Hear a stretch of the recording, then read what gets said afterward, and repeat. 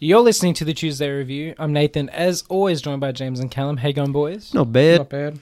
We're continuing our coverage of the Melbourne International Film Festival for 2023, Yes. the 71st edition. Yes. Last week we rattled off a list of movies that we'd watched. And We we're did our gonna continue doing the first same. 10 out of all the movies. At the time, we had seen 19 movies at MIFF in total. And we did the first 10 last week. So if you haven't listened to that episode, make sure you listen to that first, because this is part 2. We snuck in a little cheeky screener since last week. So now we've got another 10 movies. So it's actually 20 movies we saw overall in the whole of MIFF. So now we're going to talk about the second half of those. Yes. So we're going to start with Bird Eater. Boyd Eater.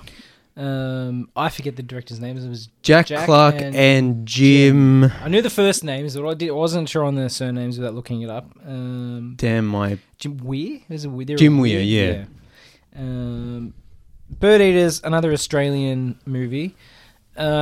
Initially on the MIFF program, it was billed as a horror, and I think that's where we saw it. Yeah, so because we were choosing movies without knowing anything about them, We just just saw going vague, off, like yeah. I saw an image, I was like, that looks cool, it's Australian, like horror thriller, something like that. Yeah. I think it might have said horror on the MIFF yeah, description. It did initially, and then got changed. And then so we picked it. We didn't really know anything about it, and we were watching it and being like, what is this?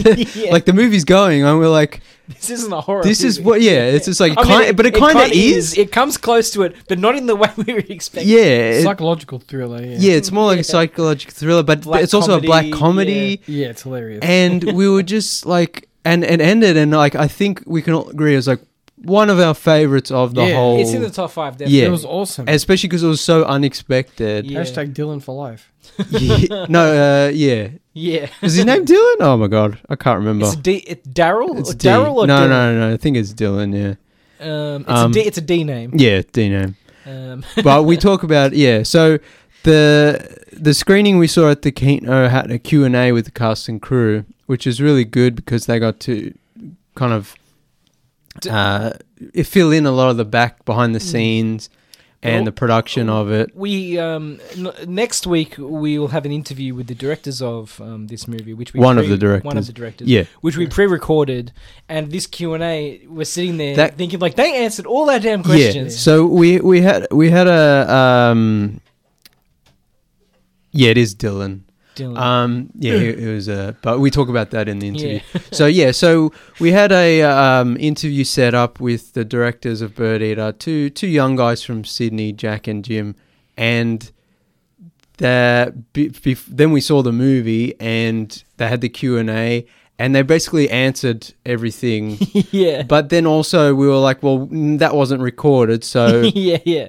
So we're just going to ask the same questions again. So, we're going to go over... And, of course, we asked other questions. And we won't go into all of Bird Eater now, but... Because a lot of it we talk about again. Yeah. It deserves a longer discussion. Yeah. Next week we'll sort of talk about that a bit more. Not spoil anything because it still hasn't come out yet. And then we'll play our pre-recorded interview with Jack. So we'll leave that for next week. The only thing is I was on the Cinema Nova website the other day, and I saw that it's getting a release on November 23rd. Okay. So definitely check out Bird Eater. We'll talk about it more next week. Yeah. And you can hear our interview with one of the directors. But yeah, I just thought I'd put that in here as well because definitely it's always good when these movies have a wide release. Don't support good Australian movies. Yeah. So we're not skipping over Bird Eater, but it's going to be explored more next week. Yes. But in our Bird Eater special. Suffice it to say before we move on that it is a good movie. It's very good. Please go and see it if you have the chance. And again, like with all the movies, don't look up anything about it. Yeah, no. You'll be better off. Yeah. Also, although the trailer, I don't think the trailer gives anything away. Nothing. I didn't watch the trailer, so I wouldn't know. Yeah. Yeah. So, the next film on our list was one of my most anticipated. The adult. No. We watched. Oh, sorry. Time Bomb. You're using. I got the. Yeah, you got. Yeah, screen, you've only got the. thing, Yeah, sorry. the calendar. So what was the next movie? We snuck in another screener. We did Time Bomb Y2K, which was a documentary about the Millennium Bug, basically, and how people. And it's like archival footage about. I don't know how young our listeners are, or if they're old, or we don't know the demographics. I feel like they're around our age, most of them. Some but are older. I don't really remember the. We were just sort of old enough to sort of remember it, but not old enough to. I remember the anticipation and the Y2K bug kind of thing. But I don't remember the night or anything like that. I don't know. Maybe. I think I was just at my uncle's house. I wish I remembered, but I don't. Yeah. But that's okay. But the listeners of a certain age. But what's interesting about it is that whether you remember it or not, whether you were sort of caught up in the scare or not, or whether you weren't even born and you just want to learn about the history of it. It's still interesting. It's an interesting documentary. It's like archival footage about, how people were reacting to, oh no, the world's going to end on New Year's Eve or New Year's 2000. I always assumed that the Y2K bug... obviously, I guess spoilers, but it's not really. It's like a.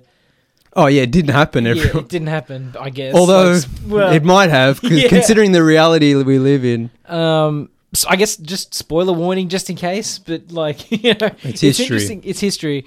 I didn't realize. I mostly assumed that the Y2K bug was just kind of over nothing. And I didn't realize the amount of work people actually put into updating computer systems. True. They go through that in the movie, the amount of work and effort people went into, say, correcting, the time and date sort of systems. But also, I don't know, mate, look, I think everything would have been fine without them doing that. I think even if they didn't, it's probably would have been fine. But still, the amount of effort people believed in it hard. Yeah.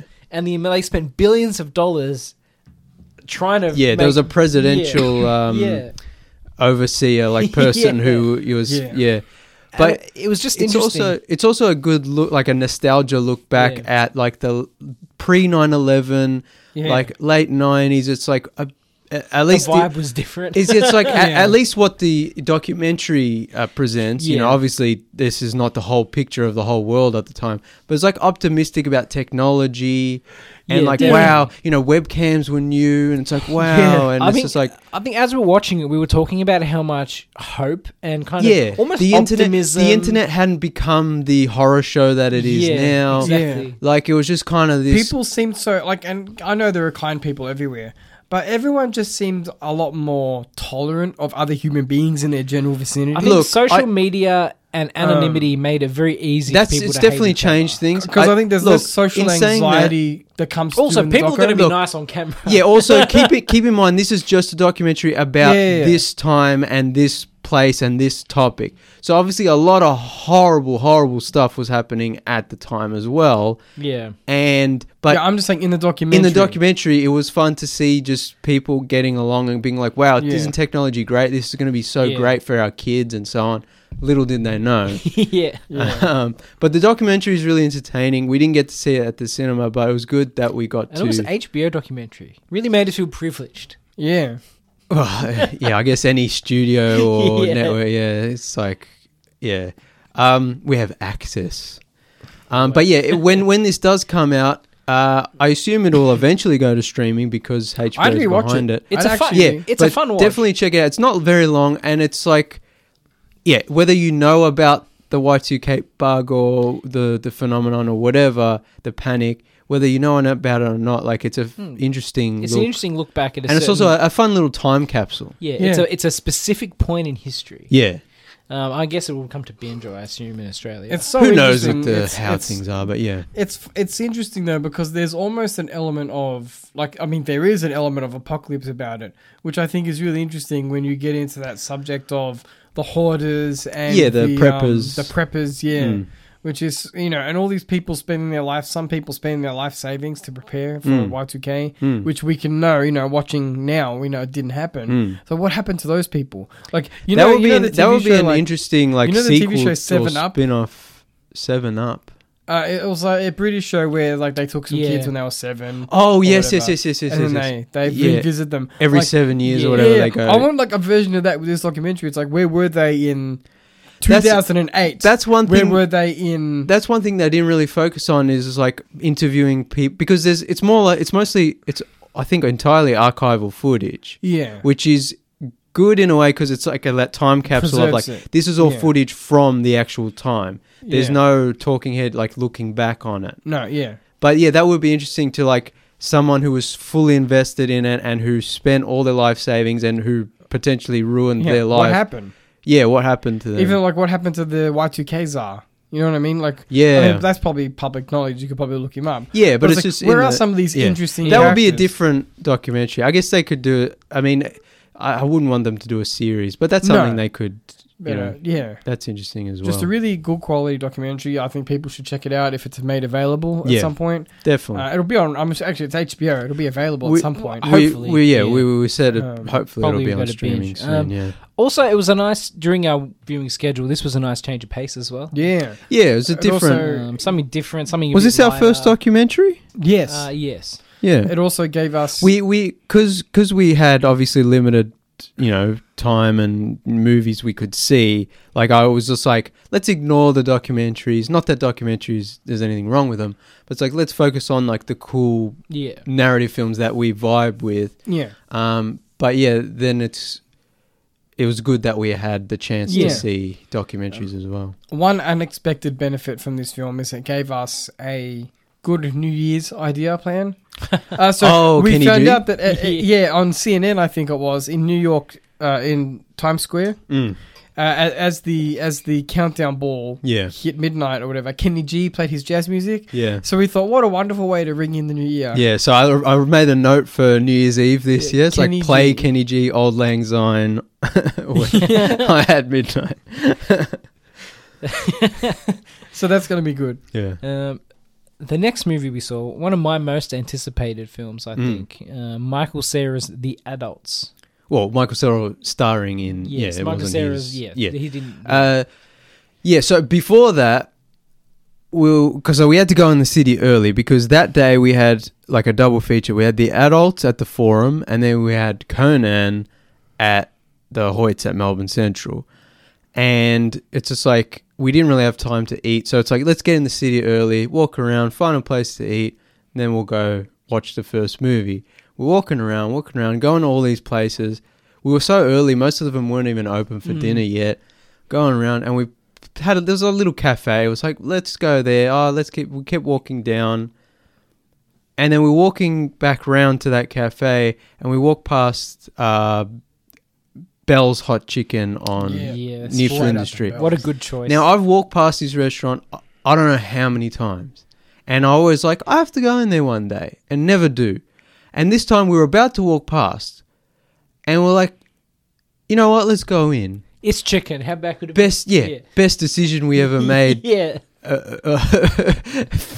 the last couple of weeks. What a cool restaurant. Yeah. And we met Alex later, and he was like, of course it's good. And we're just like, we didn't know. Yeah. But it's something that like... But he's way more city-versed than us. Yeah, he's always in the city. But I've been in the city, I've been past it a lot, and I just always not ignored it, but it's like, I'll go there next time. Yeah. Man, their music bangs. I'm sorry. Yeah. So their chicken, dope. Their service, dope. But their playlist... They encouraged our problem drinking. Well, yeah.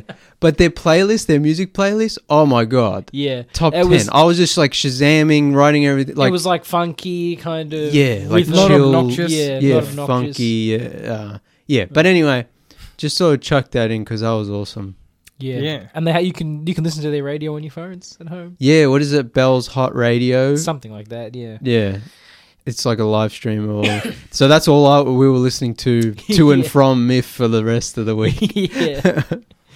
So then we saw The Adults, which, again, we tried not to know anything going into these films, but this one, we knew it was like a dramedy with Michael Cera. Also, this one was going viral a little bit as well at the time. Like, there were GIFs and stuff. I know Callum almost ruined something for me, because he saw it. I won't repeat that. Yeah. But like, we didn't really know anything about it, but we know Michael Cera, dramedy, let's go see it. But also there was a buzz on the internet. It's like, okay, And we saw it and we all loved it. I don't really want to say anything about it. It has the right kind of comedy that we enjoy. Yeah. It's very Noah Baumbach-ian in a way. Sort of, yeah. It has those kinds of... It's like family drama, but drama, funny, comedy vibes, but also sad. Character-driven. And cringe. A little Lots bit. of cringe. Like UK Office levels of squirming. But nervous laughter. Yeah. A lot of nervous laughter. But after seeing it, I wanted to know how much of it was improvised because I feel like that's a large part of it. Probably a fair bit because there's like dancing, what looks to be almost improvisational dancing and kind of. No, that was choreographed, surely, because they all. I think those, but I think because there are certain jokes that feel improvised. Without giving too much away, it's about 3 adult siblings who sort of haven't seen each other in a while and sort of reunite in their hometown. And it's just about them sort of trying to get along, and Michael Cera's character is always just kind of like, I got to go back home, trying to get out of it. And I think the relationship feels genuine because they're joking with each other and they have their inside jokes, and that makes it funnier because it's not a broad sense of humor. It's very specific to that family, and a lot of they seem to have their own like internal And a lot of the jokes and kind of, we'll call them routines, are also almost barriers as well. So they're kind of really prevalent. They're to ways the outside. Yeah, but that's what I appreciate about it is because us 3 in this room have our own in-jokes that if we started to say to other people or said on air, they would be like, you're crazy. What the hell are you talking about? Just the same way, me and my family have our own little in-jokes and quotes we like to yell out at each other and songs we like to sing. Whereas if we did that in public, people would be like, these people are crazy. Yeah. And that's a large part of this movie is like when you do that sibling thing of like you have your own sort of in-joke or movie quote that you yell at each other, but other people are around or you try to do it to another person, it's the most cringiest thing ever and also the most funniest thing ever. So that's this movie. It's got that Noah Baumbach kind of drama, comedy drama, but improv-y kind of, but it doesn't feel broad. It's not a Judd Apatow comedy where it's like gross and whatever. It's a very small and quiet, and it's about this. It's just about these siblings, and it's a very good time. Yeah, we all liked it a lot. I'd say The Adults is probably another one in my top 5 somewhere. Who directed this one? Very funny, full of heart. Definitely I'd go to watch it again if it came out. It was directed by Dustin Guy our local Defa. cinema. Yeah, written and directed by Dustin Guy Defa. Defa? I don't know. Careful, don't swear on the air, James. Defa? Well, my fingers. Defa'd you say? Yeah, my fingers near the done button. Michael Cera is at this point one of the unparalleled masters of deadpan. I think also because Michael Cera, a lot of people probably think of him as the super bad kind of sort of Judd Apatow-esque kind of American, but I think he in the last few years he's done mostly just weird, interesting things. Yeah, and this is more part of that, where it's not just a dumb. American but like comedy. He can't escape the type of comedy that I guess is associated with him altogether because he's so good at it. No, but that's he's still a silly, funny guy, and obviously that comes across awkward in this movie. Comedy. But this movie isn't a broad American. Yeah, no, it's not like a mainstream comedy. Yeah, that's what I'm trying to say. Is people it's still an indie film in a sense. Yeah, but people might see him and go, "I know what the movie this is," but you don't know. I watched I think it's a GQ or Variety or something. You know, they have those videos on YouTube where a guy goes back through his career and looks at all his movies. Yeah.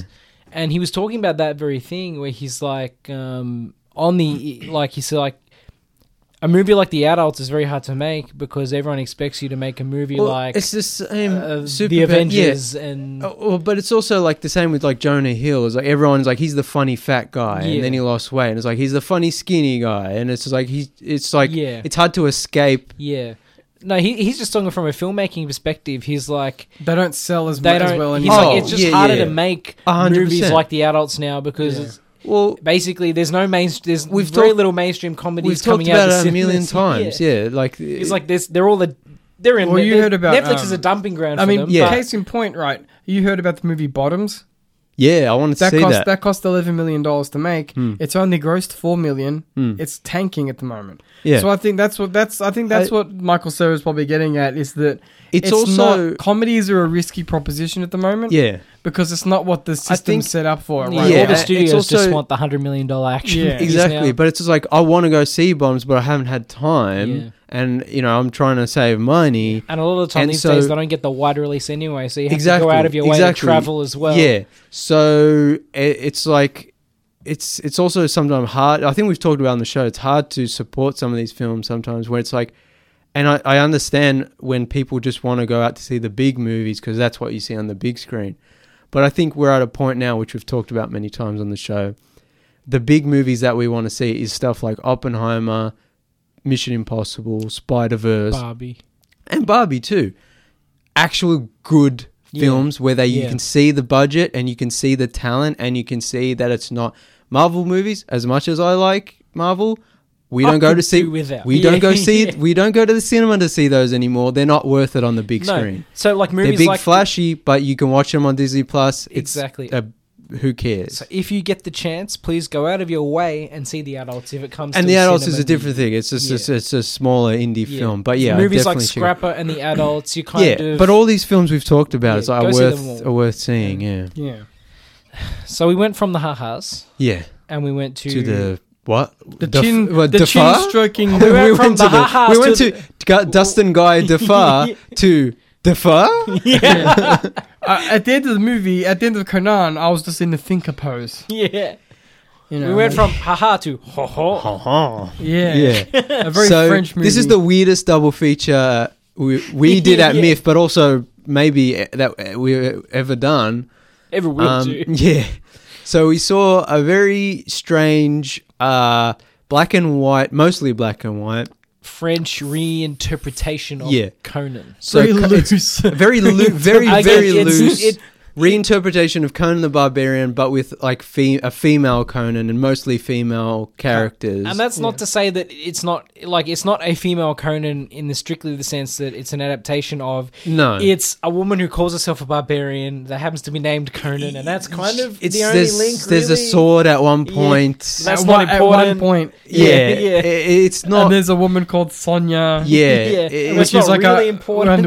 A wink to the sword and sorcery fans. Yeah, it's not really an adaptation of Conan in any way. It's just using Conan the Barbarian as a stepping point, as a launch pad for crazy to do a weird French stuff. Yeah.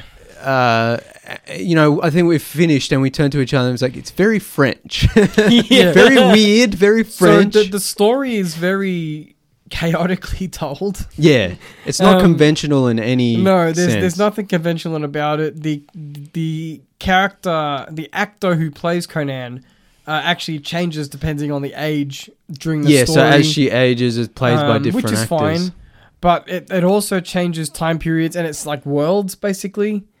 Yeah. It takes place over multiple different interpretations of the world. At first they're in a history. fantasy world and then like now we're in Brooklyn in the 90s and then, now we're here, now we're in the future and it's just like and it culminates I'm not going to recount the events because I think if you do watch it, go in blind because anyway, I can't understand it anyway. So good luck. Go in blind, but also go in knowing this is very weird, very arty. If you're like me, you're excited to see some old-fashioned sword and sorcery. This movie will not for you. befuddle you. But I liked it anyway. Yeah, it's still a good time.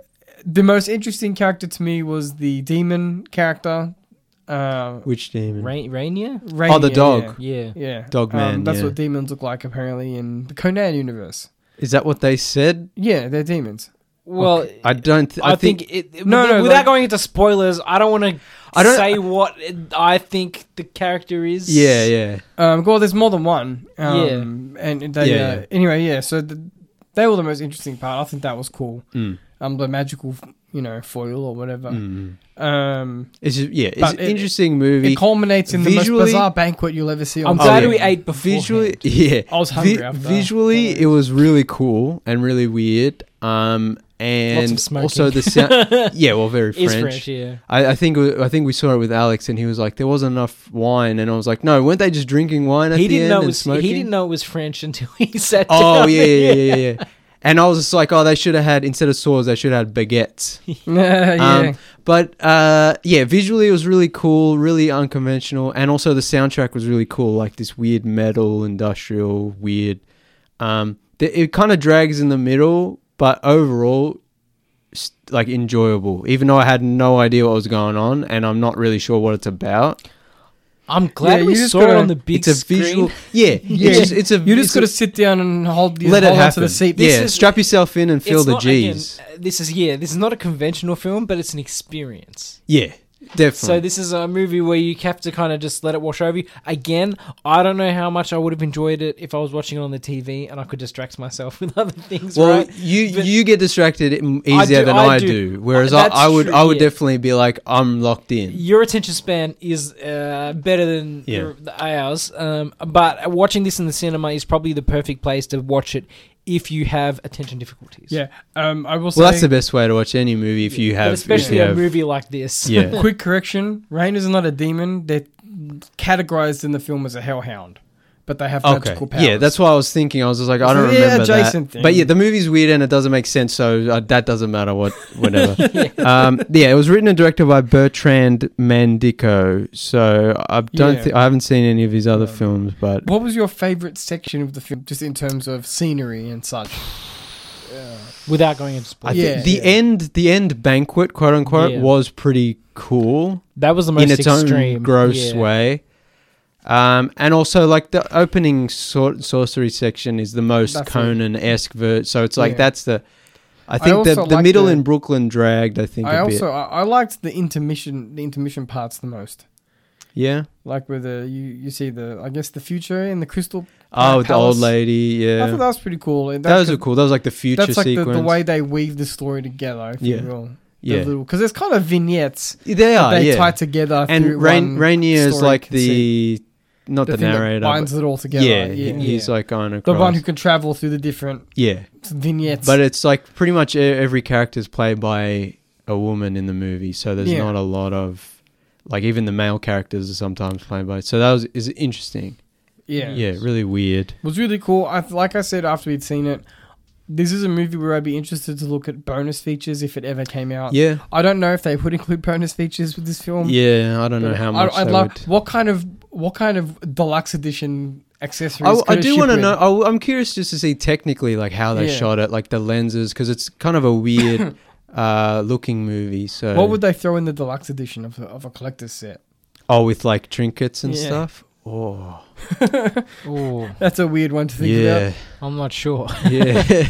There's no real important object in the movie. I'll take a little figurine of the car or something. Yeah. Yeah, some little action figures might be interesting. Rainier. Yeah. Rainier with flash photography. Yeah. If it's an expensive set, Rainier's jacket. Yeah. Oh, yeah, that's cool. That's another thing about this movie is time. Really nice. Time means nothing. So even though it's like, we say it's based on it's not a fantasy, it's not a sci-fi, it's not a contemporary. It's like an art film. It's an art. Yeah. It's French. It's French. Genre French. Yeah. Asterisk. Yeah. Do go watch it if you get the opportunity. If you like weird movies, it's probably not going to. And you're not, and you're not squirmish. Yeah. I can't imagine it will get a hugely wide release. No, definitely. But check it out on streaming, which it hopefully will end up somewhere. I don't know. Yeah. Who knows? It might end up on Tubi or something like that. I don't think it's that type of movie. No. Yeah. Fair enough. We'll be right back after this quick break. Yeah, we're back on the Tuesday review talking our MIFF 2023 experience. So after Conan, our next movie was Earthwormer. Now, Callum had given up. He was very sick. Point, giving up is phrasing it a certain way. Yeah, so Callum was sick. We're like more than a week in. It's what our 1, 2, 3, essentially 4, 5, 6, 7, 8, 9, 10, 11, 12, 13, 14. It's like our 14th movie, roughly. That's probably wrong. But it's like, we're like We're almost more than we're pretty much almost done. And Callum tapped out. He's just like, I'm too sick to come. I couldn't help. I was terribly sick. And so we got my friend Ed to take the ticket, and we went and we saw Earth Mama, which again, another movie I didn't really know anything about. I think I had seen part of a trailer, or I'd seen some images, and I heard some buzz that it was good. This is one of the movies that they showed pretty much every time with the MIFF pre-program. Oh yeah, when they do the pre-roll like opening thing about like other movies playing at MIFF and like director introductions, they would play this a lot. So we saw a trailer pretty much every time we saw that wasn't really a trailer. It was like that was tease, just like the director introducing her. Yeah, and you saw little clips. Yeah, but nothing really. Yeah. So we had an idea about what it was about because she introduced the film in the sort of, yeah. But yeah, mostly movie being about Gia. Yeah, we didn't really know anything about it. We saw this at the Capitol. We went in, and we were like, "And this is a director." We didn't realize she was there for a Q&A. So she was there for Q&A, but before the movie, we could see her sitting at the front. We're like, "I think that's the director." And she introduced the film, and then we watched the movie. Did you go up and be like, "Hey, what's up? Do you want to talk to the?" We were about to. The vibe was. We were about to, but the vibe was wrong. I think we talked about this last week. The vibe was right with the vibe was right with Biosphere. Yeah, the vibe was wrong with it. Yeah, definitely. We would have come across the way. But I understand. So the movie finishes, and I turned to Ed and Nathan, and I'm like, big thumbs up. That was really good. Yeah. And I said, I'm really disappointed Callum didn't get to see that one because I think that Earth Mama is also one that's up there. It's good. It's hard to. I talked about it last week. It's hard to rank these films or say which ones. They're all good. But that I thought it was really good. And it was at A24? Yes. Yeah. So that at this point, when it's A24, you know you're going to get, even if you don't like the movie, you know you're going to get certain decent movie that's not, a waste of time. A24 is pumping them out now. Yeah, and now by the big studios a week. They're now the kings of the world.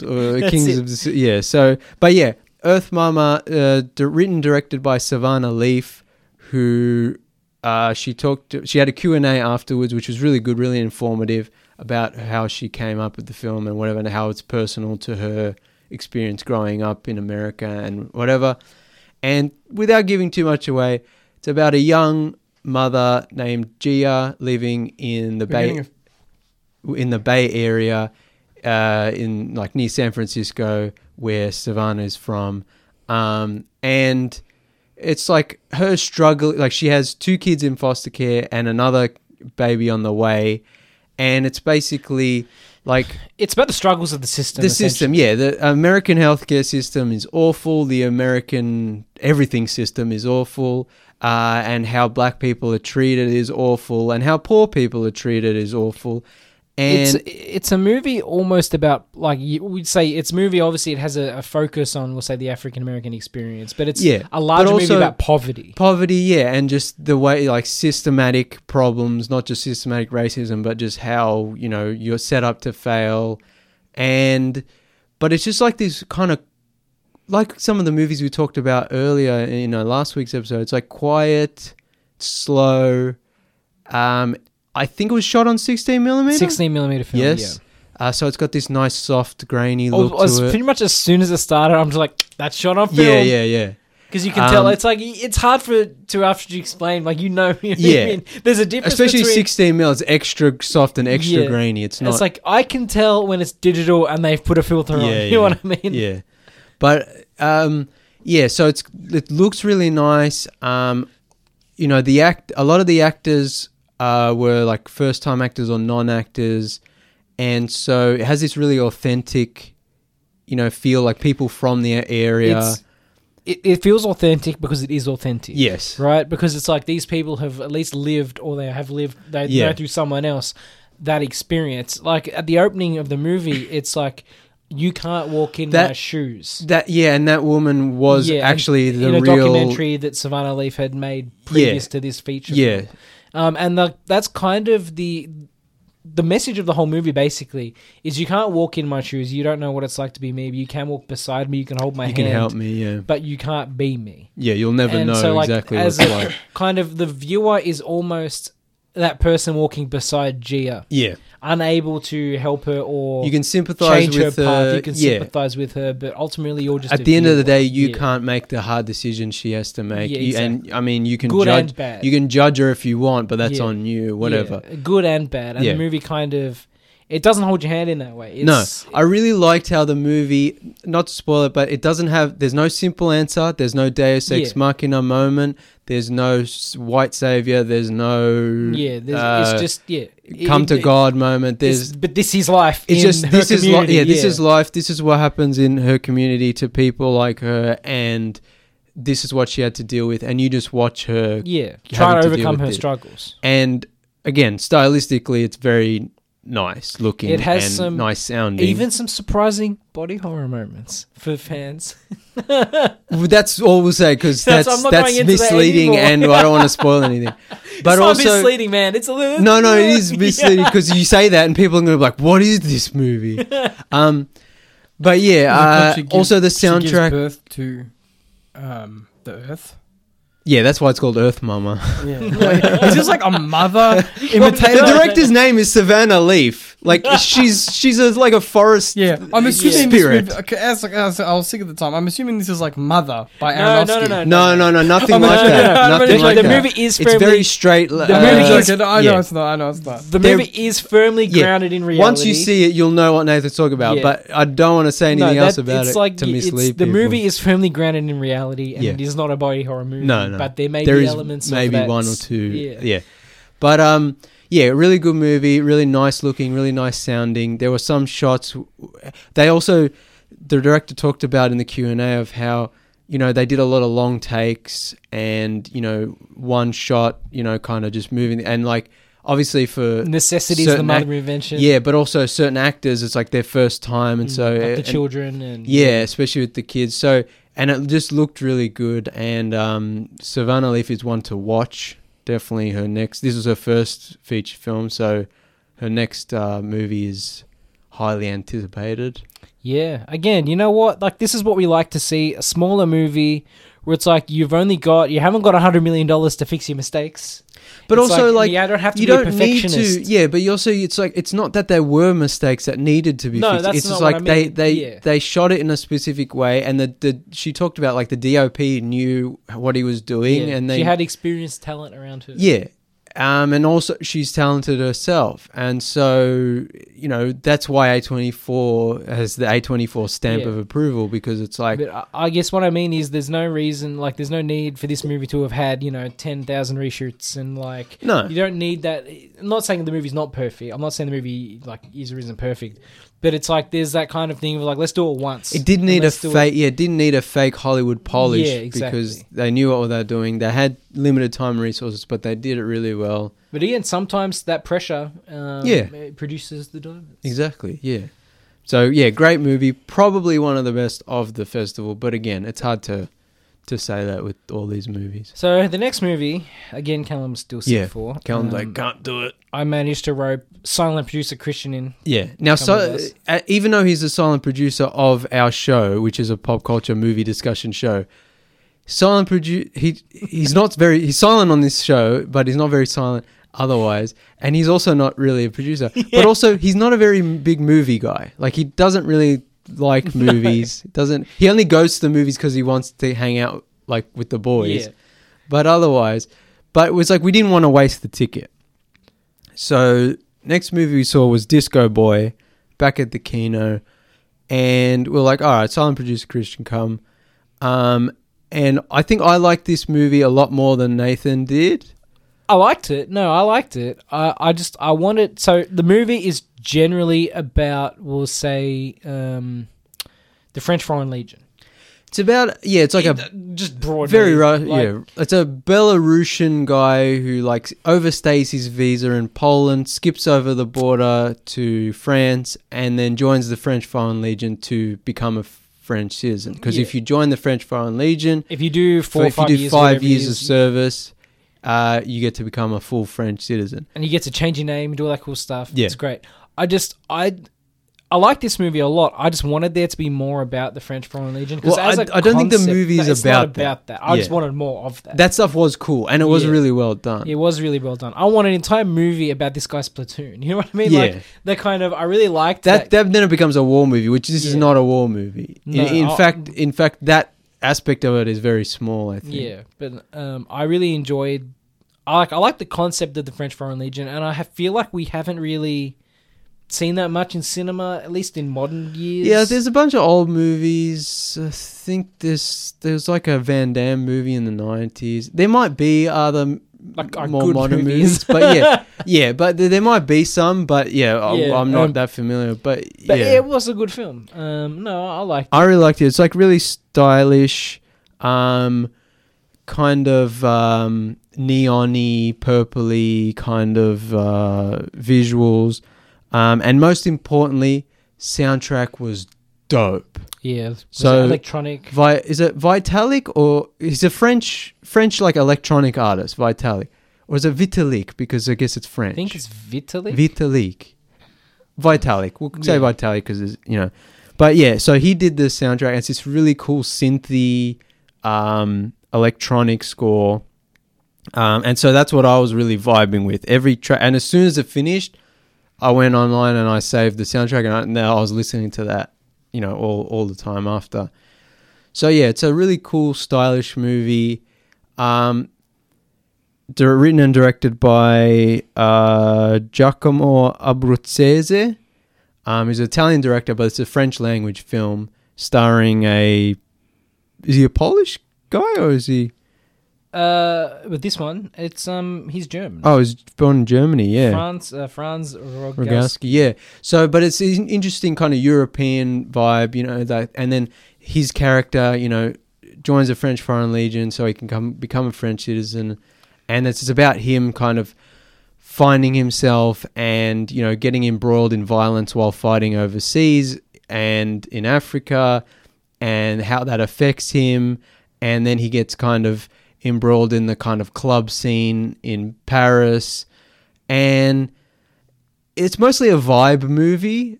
There's not a lot of exposition or not heaps of dialogue.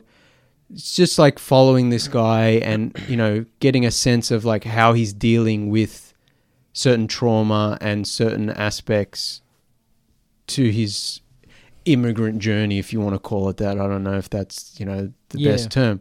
But yeah, my only problem with it is that it leads up to a certain point and then it ends, and I was like, oh, I feel like it's just getting going, and I wanted another hour of like, what's he gonna do now? Yeah. But I think the movie said what it wanted to say, and then was I think that's the other thing. I wanted more of this. I wanted to see. Yeah. Don't end it now. Yeah, yeah. Yeah. Also, because I was like vibing to the music, and it ends with this massive kind of, I don't want to spoil it, but a music-centric scene. Yeah. And I was just like, oh yeah, and then it's like credits, and I was like, oh, I wanted to go for another hour. James wasn't finished raving. I'm on the lead actor's filmography at the moment. He's got some bangers coming out soon, some big films. He's making his way into the mainstream. I don't know for sure, but I feel like this is a type of movie where it got him noticed. Yeah, because it's the movie's centered on him, and it's a very what's the word? Reserved, quiet performance. Yeah. But he's got a presence, he's just like a skinny guy, but he's got like a certain presence to him. So his next 3 movies are like major films. So he's possibly broke out. This is an actor to watch. His next movie is called Bird, which is an A24 British drama. Okay. Which we don't know much about. Then Wizards, which he is co-starring alongside Pete Davidson. Cool. Huh, interesting. Yeah, an Australian-American film. Even more interesting. Yeah, and then he's in The Way of the Wind, which is an epic biblical drama. Huh. Written and directed by Terrence Malick. Oh, wow.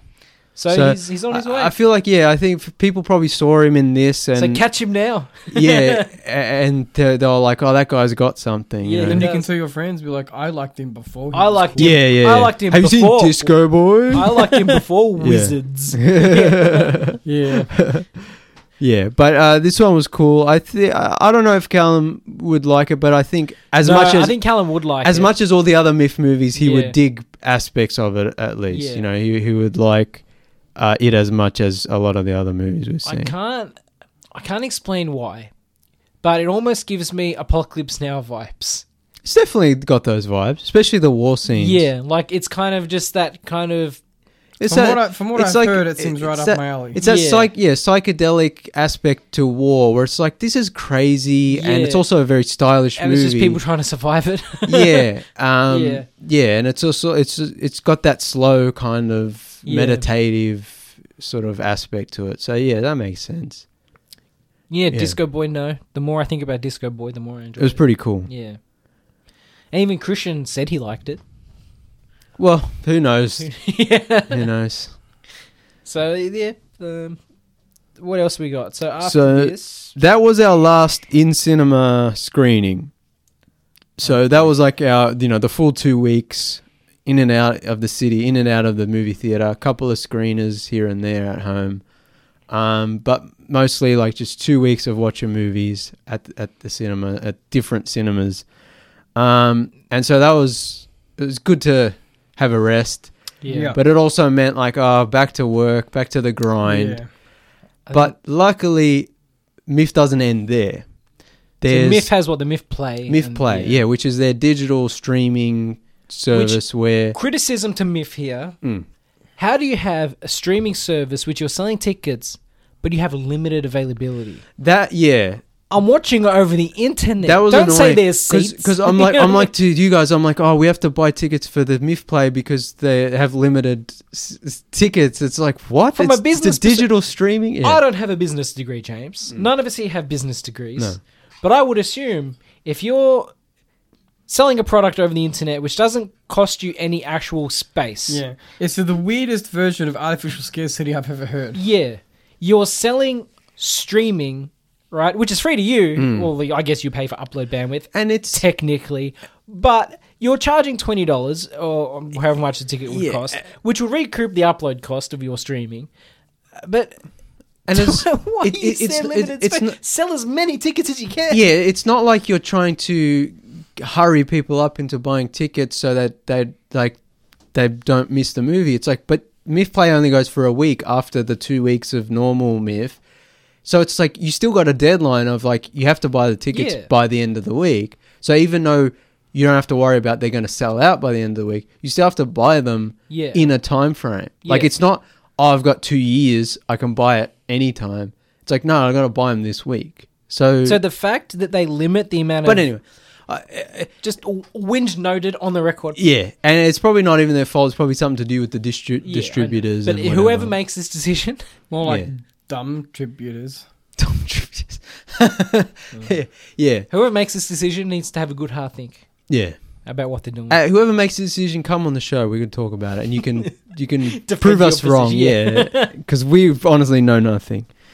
So we finished our normal, MIFF screenings, and then we had a week of MIFF Play, where you can buy digital tickets to a digital streaming, and on the MIFF Play app, you can stream a movie to your television or your device, whatever you're watching on. So our first movie was called The Tuba Thieves. MIFF Play movie was The Tuba Thieves. Which James liked. Okay, yeah, so here's what's interesting. We're trying to pick what MIFF Play movie to watch. So not every movie that played at MIFF, like in cinema, is also at MIFF Play. So it's not if you missed it at MIFF, you can watch it. Some of them do have crossover, but a lot of them is just like, it's not all of them. So there's a limited roster of movies. And still there's a lot to choose from. So we're like, what should we do? Do we want to watch a really long movie? Do we want to watch a shorter movie? Whatever.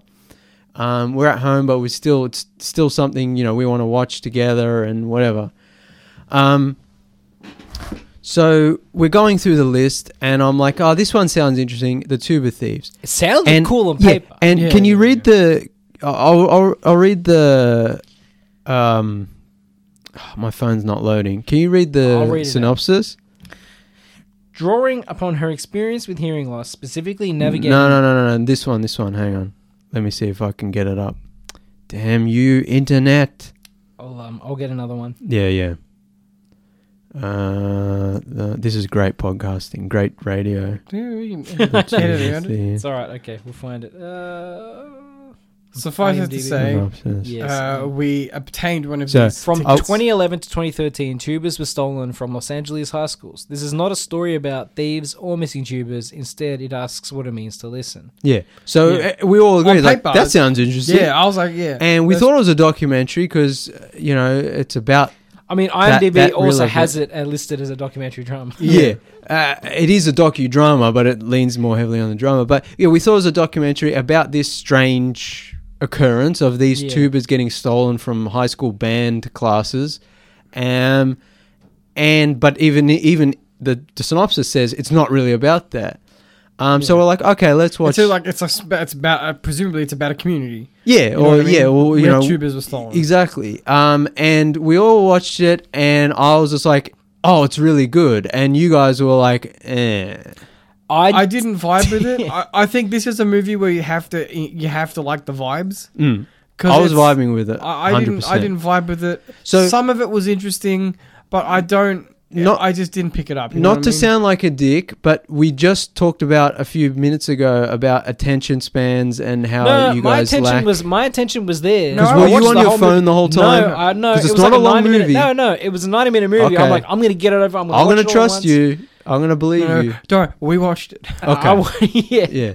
Well, you have to, because what's interesting... It's subtitled, What's really interesting about the movie, it's not a conventional documentary. There is some documentary footage, and there's also like narrative kind of fiction footage, and it's all blended together where you're not really sure what's true, what's not. I mean... And... The best part about the movie is that there's a guy called Nature Boy, and I liked wrestling. I mean, I just think get Ric Flair in there. But what I found interesting is that the director is I don't know if deaf, but hard of hearing or whatever the correct term is. Hearing impaired. Yeah, and the movie is like mostly told through ASL, like American Sign Language, and it's subtitled. Yeah. So that's really... But there's also it's a lot, like the synopsis says, it's about listening. So there's a lot of sound in the movie and sounds and stuff. But also you're watching a movie and it's like, it's got descriptive... So the subtitles are part of the... They're not optional. Like, they're part of the experience. I did appreciate the decibel. Like, it's listed at how and I high thought the decibels that's why I were. really vibe with this movie. And I'll say it, I think it might be one of my favorites of the whole festival. Because I'm like, I don't think I've ever seen anything like this. It's certainly unique. Yeah, it's just like a movie where it's like... It's very, like, atmospheric. You're just listening to sounds. Because a lot of the time the characters are talking, but... with their hands, not with their mouths. And so the sound is just of the environment, and you've got the subtitles of what they're saying, but then you can hear what's going on. And then also it's got the audio description of what's happening in the soundscape. And then it's got like a decibel level. It's like, this is how much this sounds. And when the plane flies past, this is how much. I'm like, this is really interesting. Yeah. And, meanwhile, it's got like the tubas being stolen, which actually happened, I guess. Which is, actually, no, the best part of the movie... Which is, pun intended, background noise. Yeah. The best part of the movie... I take that back. The best part of the movie is the fact that they talk about how great Prince was. Oh, yeah. See, that's why I thought you guys would like this. But yeah, it's like that's part of the background of it. But then you've got these characters, going about their lives, and it's all like, they're like deaf characters talking to each other. And it's like... I'm like, this is really interesting. And yeah, I don't know. I just vibed with it. It's hard to explain without seeing it. You can't really. It's not. It's like a docudrama. It's not a documentary, but it's also not a conventional like narrative film. Yeah. And there's not a real story, or it's just like vibes and atmosphere and sound and subtitles, and all the subtitles are color coded, and they go in different points on the screen depending on what's happening.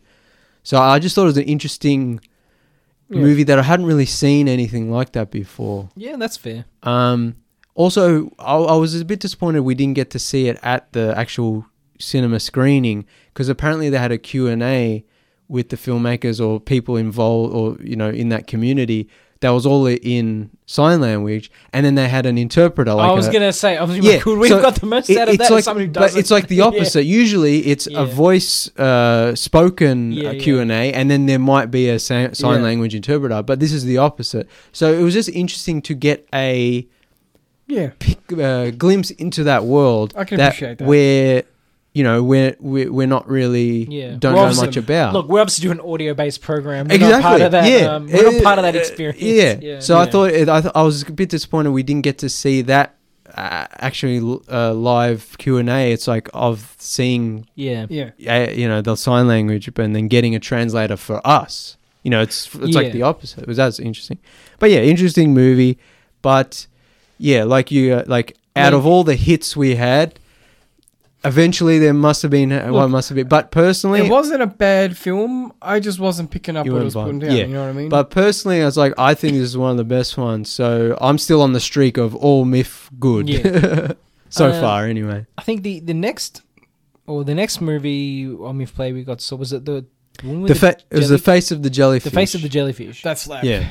I enjoyed this a lot more. So this is interesting because I like this, but nowhere near as much as Tuba Thieves, whereas you guys were the opposite. Whereas you guys were like, this is way better than Tuba Thieves. So you vibed with this movie. It was also more conventional, which helps. I wouldn't say it's conventional. It's a pretty standard story. Not really. It's very weird. Like it's very short. It's very short. There are heaps of novels where a person gets in their face. So it's an Argentinian film where a woman basically wakes up and she has a different face than she did her whole life. It's like, and like, I just love that idea. It's like, how do you go existing when you look completely But I think different? what's unconventional about it, it's only like an hour and 15 minutes, and there's no real conventional story. It's just her going about her life with now a different face. You don't even see the transformation. You don't even see what she looked like before, except in some photos. And it's just about how people treat her and how she has changed as a person. Even though we didn't know her before, she starts doing her relationships things. Are different, and she behaves in a way that she wouldn't have. But previously. I think why it's unconventional is that because it's so short and because it's like not really a sort of plot-driven story, there's also just a lot of nature shots and like trips to the aquarium for no reason, and like here's a weird fish face. And then there'll be bits of like, here's a old photograph from the 1920s, and here's what the face looked like, and then here's it morphed into a monkey, and then here's the monkey's face morphed. It was great. It was great, but it's not conventional. It's not conventional. I disagree a bit in terms of the story, because I thought the story had a very solid beginning, middle, and end. It was told in a linear fashion with some arty shots. But that's what I'm saying. It's not. It's vignetted in a unconventional style. So even though it's progressing in a linear fashion, it's told in a sort of episodic. Like, here's a weird interlude with a gorilla, documentary footage. I guess. And then here's another scene of the woman as she goes about her life, and it is still the story of like, you learn more about her, and she does things that she wouldn't have done before. Which is a certain point which I won't spoil, where I was like, oh, wow, she's not a great person. But also it's like, is this just because she changed her face and now she's like got a new lease on life? She's like, I can do whatever I want. It kind of means that it's a movie about how much of you is based around what you look like and other people's and how other people treat you based on it. It's also an interesting movie because, it's like... It's kind of about change, but it's like how much change do you put out into the world, and how much does the world change you? Yeah. Because it's like, like her boyfriend, for example, doesn't care, but she cares more, which changes the dynamic in their relationship. Or maybe she cares that he doesn't care, because it's like, well, why didn't you look me? But it's very Kafka. It's very Kafkaesque, but what's also interesting is that it's very deadpan. Yeah. And it's funny in a very unfunny way. Like, I didn't laugh once, But the whole time I was like, this is kind of funny. Yeah, it's that weird humor where it's just like it's because, so like, deadpan. It's surreal, stuff where because it's a surreal, absurd idea, right. and they're playing it sort of straight. Yeah. There's a scene where like she'll go to a doctor's and be like, my face is different, and then and they'll just be like, oh, okay. It's just like, and she's like, what do I do? And they're like, nothing. Yeah, like there are other black comedies or deadpan humor movies where it's much funnier, even though it's very dark and deadpan. This is the most deadpan movie I've ever seen, where it's like I didn't laugh once, but also I'm like, this is kind of a darkly funny movie. There's a vein of humor running through it. Yeah, definitely. It's just the idea itself is just strange and kind of funny. Yeah. Alrighty, go see this one if you get a chance. It is good. It's only really like 70 an hour. It was like an minutes, hour and 15. Yeah, it's like a Black Mirror episode without the technology. Almost. It's like a Twilight Zone. Yeah, it's like a weird art, more arty. Yeah. We're out of time for the live portion of the show, but we shall be back with more after this very quick break. You're back on the Tuesday Review. Moving on, so we were just talking about the Tuba Thieves, which has divided the studio. Yeah, and then Face of Jellyfish. Yeah, and which we enjoyed a lot more. Our last MIFF Play movie was Millennium Mambo. Did you guys end up watching this? No. Okay, that's all right. No. So this one's interesting because this one's a 2001 Taiwanese film. And I'd always heard of it, Millennium Mambo. It's a good movie. You have to watch it. It's an arty kind of weird movie. You have to watch it. And, as a cinema lover, there are certain movies you hear about. It's like, one day I have to watch that. And I just never got around to it. And it was playing at this year's MIFF. There was a restoration of it. But I couldn't fit it into our cinema screenings. And I wasn't even planning to watch it at MIFF Play because I'm like, it's an older movie. We should pick something new. You can and watch different. it elsewhere if you want to see it. But it's like we were getting right to the end of the week of the MIFF Play where, once the tickets will no longer work you and the stream will know. And I was just like, you know what? Support a movie you want to see. I really want to watch this movie. And this is a good way to support it too. Yeah. And now I can say I've finally seen it. So it's by a Taiwanese director, Ho Xiao Xian. I don't know if that's how you pronounce it, but that's how I'm pronouncing it. Please correct us. Yeah. And he's known for his kind of slow, contemplative, quiet, Taiwanese new wave kind of, I think he kind of sort of started that movement. And Millennium Mambo is one of his most famous, if not his most famous movie.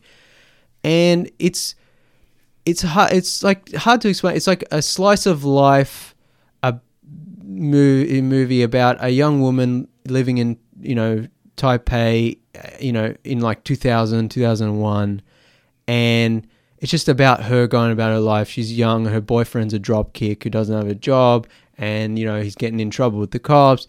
And she's going to clubs, and it's got this really cool kind of early 2000s, 90s dance, late 90s dance music soundtrack, which is up my alley. And it's very very long takes, and it's just kind of the camera sits back, and I'm assuming there's a lot of improv and characters just kind of interacting, and it's just a slow kind of movie about her life and the stuff she deals with. What's interesting though is that a couple months ago, my friend David, he went to Taiwan and he came back and he bought me a DVD from Taiwan, and it was by the same director, his earlier film, The Boys from Feng Kuei, from 1983. Which, oh wow, so a bit of a difference between... which I guess is having its 40-year anniversary, I guess, coincidentally. So how many years? That's a lot of years between films. No, that wasn't his last film. Oh right, I thought you meant like it was a previous movie he had made. No. He's been making movies since like the 70s. I thought it was like a gap between 83 and that would be interesting. That would be really interesting. But yeah, I watched that before I saw Millennium Mambo and was like, oh, this is an interesting sort of quiet, contemplative movie just about these young hoodlums getting into trouble, and then they go to the big city and they try to get a job, and there's no real story. It's just like a slice of life. These guys doing this thing. It's in the city. I don't think it was Taipei, but it was like a Taiwanese city. And they're going about that. They're getting in trouble. As boys do. Yeah. And I was like, oh, this is an interesting movie. I can see why this is like a well-known sort of why it became a movement in Taiwan and why it sort of came about when it did and why the director, was known for this. And then flash forward to Millennium Mambo, I'm like, oh, it's the same director. Cool. I didn't put two and two together. And yeah, it's got similar vibes. So I haven't seen any of his other movies, but assumedly this is the kind of movies he makes of just like no real story, just slice of life. Like here's people doing stuff. Let's follow them around. Camera just kind of sits back and lets things happen. Which kind is of the way we like very it. real, real documentary like. So that was an interesting experience. So I'm glad I finally got to watch Millennium Mambo because it's been on my watch list. Is that a movie focused on the turn of the millennium? Not really, because it came out in 2001 and it's like sort of set in 2001. Okay. And the main character's like looking back on her life. So it's like, yes, it's that era, but there's no real direct connection. It's not like 1990. It's not December 1999. Yeah. It's just kind of like it's that. It's not like Strange Days with that solid connection. Yeah, it's just like it's just that era, that turn of the century, turn of the millennium, just that kind of vibe, which it's cool. It is cool vibes. Mostly a vibes movie. Yeah, but we like vibe movies. Yeah. I don't know if you guys like it, but I think you'd appreciate some of it. Yeah. Oh, look, I appreciate good filmmaking. Yeah. So yeah, that was our final MIFF Play movie. So that was our 19 movies that we mentioned last week. And then we still got a couple of screeners that we were lucky enough to get access to in our capacity as the Tuesday Review. And I was just like, you know what? Before our MIFF Part 2 episode, I'm going to sneak one more in. So did you guys watch this, Tommy Guns? No. Okay. So Tommy Guns was one I really wanted to see at the cinema in our normal MIFF run. And I just couldn't fit it in. At one point it was on there, then I had to take it off. At another point I had to put it back and then take it off again. And I was disappointed that I didn't get to see it. And I don't think it was playing at MIFF Play. And so luckily we were given a screener, so I was able to watch it. And this one, I really liked it. I think you guys might really like this one, so I think you should watch it if you get a chance. Without giving too much away. Written and directed by Carlos Conquechao. Yeah, it's I apologize for my pronunciation. Portuguese. Who directed Faces of a Jellyfish? We didn't talk about them. I shall have a look. Yeah. Tommy Guns, I don't really want to give her away, but it's basically about young Portuguese soldiers and African colonialism. Fun. And so it's got vibes of Disco Boy. I think, Nathan, if you watch it, you'll definitely see parallels with Disco Boy. Yes. But it's also very different from Disco Boy. And it's not a conventional movie in the sense of like a drama about the Portuguese colonialism of Angola. It's more like the first half an hour happens and then the title card comes up and then the rest of the movie happens and it's like, oh, I didn't know that was this kind of movie. Yeah. So it kind of it gives you a little setup at the beginning. You think it's one kind of movie, soldiers in the 70s in Portuguese soldiers in Angola in the 70s, and then it cuts to other young soldiers in training, and you're not really sure what's going on, and it just changes, and it's got a slight surreal vibe. There's a movie I can compare it to, but I think that'll spoil it, yeah. So I won't compare it to, but I think you guys will dig it, so I recommend watching it. And yeah, I really like this one. It has very cool, like, how many movies do you see about Portuguese occupation of Angola? It's novel. Yeah. I haven't seen many movies about that. Yeah. So there's that element of it, but then there's like another element of it that's right up our alley, which I won't give away because it's a spoiler. But yeah, definitely check this one out. This and Disco Boy would make interesting double feature. Yeah. The Face of the Jellyfish was directed by Melissa Liebenthal. Okay, cool. Yeah, I think we gave everyone else a shout out, so didn't want to leave them out. Although Time Bomb Y2K, we didn't talk about who made that, did we? No. Let's see. Just throw that out there so it's in the... Time Bomb Y2K was made by, although it's a hard... Some very talented people. Brian Becker and Marley McDonald. Okay, cool. Shout out to them. Yeah.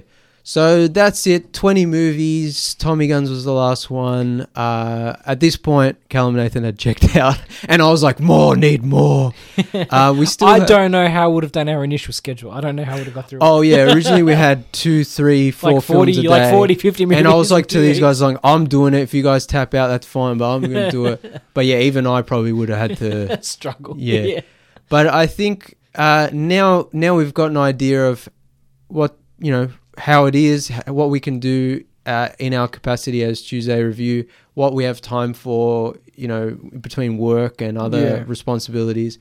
And I'm hoping that next year we can do something even more, like get more interviews, talk to more people, to maybe take some footage, start a YouTube. So I think this was a good exploratory kind of trip. Yeah. Like at least... We've made communication with some people. Yeah, we made some connections, got some email addresses. Which might help us down the line for next year. Exactly, yeah. So it's exciting time. I've we've been doing this show for a long time, and I've always been confused as to where it's going, why we're doing it. Look, we've said this before. At the end of the day, we do this because we like hanging out. It gives us something to do. I mean, we watch movies together and talk about them anyway. So it's like, we might as well record them. But at certain times, a lot of the times, I was like, why are we still doing this? Because it's fun. But I think now... Well, it wasn't fun. That's the problem. But I think now we're starting to like, hey, let's make an actual go of this. Let's talk to people. Let's go to events. Let's record interviews and maybe, take photos and engage in social media more. So, yeah. Stay tuned because we have more stuff coming in regards to MIFF. Next week we have our Bird Eater sort of semi-special, semi-review, spoiler-free review discussion, and also an interview with the writer and co-director of that movie. But also in October we're going to PAX in our capacity as the Tuesday Review. So we're going to be talking to game developers, hopefully taking some footage and getting a YouTube started, interviewing people there, hopefully, and just, getting more content out there. There are some other conventions and events that I want to go to and potentially interview people and get more content there. And we also have a couple other interviews related to some other stuff that we have set up. So... it's an exciting time. If you're an OG cousin, thank you very much for sticking around. I know me especially, I've kind of, always been a bit wishy-washy with like my feelings towards the show. But if you're a new cousin, thank you very much for tuning in and strap in and feel the G's. Yeah, if you haven't liked anything you've heard so far, don't worry. We got a lot better stuff coming. A lot more interviews upcoming. Filmmakers, game developers. I was a bit not worried, but I'm always apprehensive when we get to do an interview with someone. I'm like, are we just going to come across... You always wonder how you come across with other people. We'll talk about that next week with Bird Eater. But I think we did well. I think we've interviewed filmmakers before, but this is different. Again, now. It's different dynamic. When people are in the studio, you can and psychically size each other up a little bit more. Also, we've for a long time over the years of the show, we've just kind of, and especially with the pandemic, it's like we're just kind of keeping the show as a hobby. It's like nothing's really going to come of it. We don't have a lot of time to spend outside of work and other commitments. But now we're like, hey, let's try to do as much as we can when we can. Yeah. And so, hopefully, in the next year or so, Tuesday Review will be a lot beefier. That's it. You know what? Maybe more someone enjoyable. will even start paying us. Yeah, maybe we can actually start a Patreon instead of just joking about it and go, hey, we actually have... We'll just get back on Twitter, get back on X. No. We'll do that and we'll get the 5 cents in ad revenue and we'll be like, paid media. No, media. I'm not crawling back to Elon. He can go suck it. Yeah. But yeah, hopefully we're going to be more active on social media. If you're listening and you just want to reach out, or you want to know more about a MIFF movie, or you want to know more about MIFF, or you want to know more about anything, message us on Facebook, Threads, or Instagram. Please at Tuesday Review AU. Like and share all of those. Yes. Subscribe, rate, review, subscribe on Spotify and Apple Podcasts or wherever you get podcasts. Let us know what you think. We'll be back next week. Adios, cousins.